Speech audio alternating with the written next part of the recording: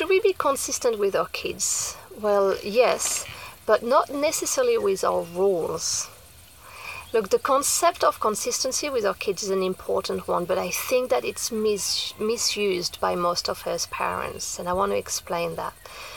Many experts will tell you that consistency is important for our kids, and I agree with this idea, right? Because consistency provides children with predictability and creating a sense of inner safety, so it's great, right? But I do feel that most of us parents have misinterpreted this invitation for consistency. We have understood it as if we had to always apply the same rule with our children. And this is not it. This is not it. This concept of consistency will lead to rigidity from our part, always applying the same rules.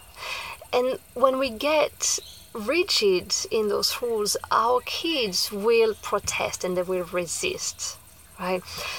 I believe that rules need to be flexible and adapted to the situation we were in, right? If we enforce a rule at a time when it's not justified to enforce it, we're going to lose our children's trust and respect, right? I really believe rules need to be flexible. And the good news is that we can have flexible rules and be consistent with our kids. So I want to share with you what is my concept of consistency. When my daughter wants to do something, I quickly check if the thing she wants to do respects my needs, her needs, and the needs of the people around her. And I'm very consistent with that. So for example, some days Aya wants to do messy play outside, and I'm okay with that. I know that I can wash her later, I'm not in a rush, etc. So it's respecting my needs, it's respecting her needs, and I'm making sure that she's not putting mud or dirty stuff onto other people's stuff. So it's respecting their needs as well. But other days, her doing messy play might not be respecting her needs or my needs. So for example, some days Aya wants to do messy play outside, which is respectful of her needs and my needs and the people around her, right?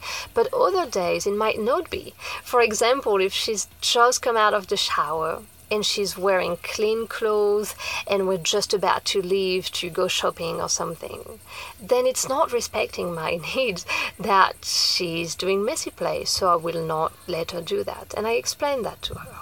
Right? So you see how the rule has changed here. It's okay to do messy play or it's not okay to do messy play. But I am consistent with the fact that I'm checking with myself and with her if what she wants to do is respecting everyone's needs. Right? So see how consistency doesn't mean having rigid rules. Right? Consistency means always checking within yourself. And I invite you to ask yourself this question with your child.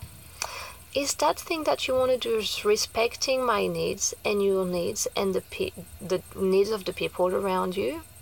And if it's a yes, then you can do it. If it's a no, then I won't let you do it. Right? And this is, I believe, a very consistent way of responding to our children.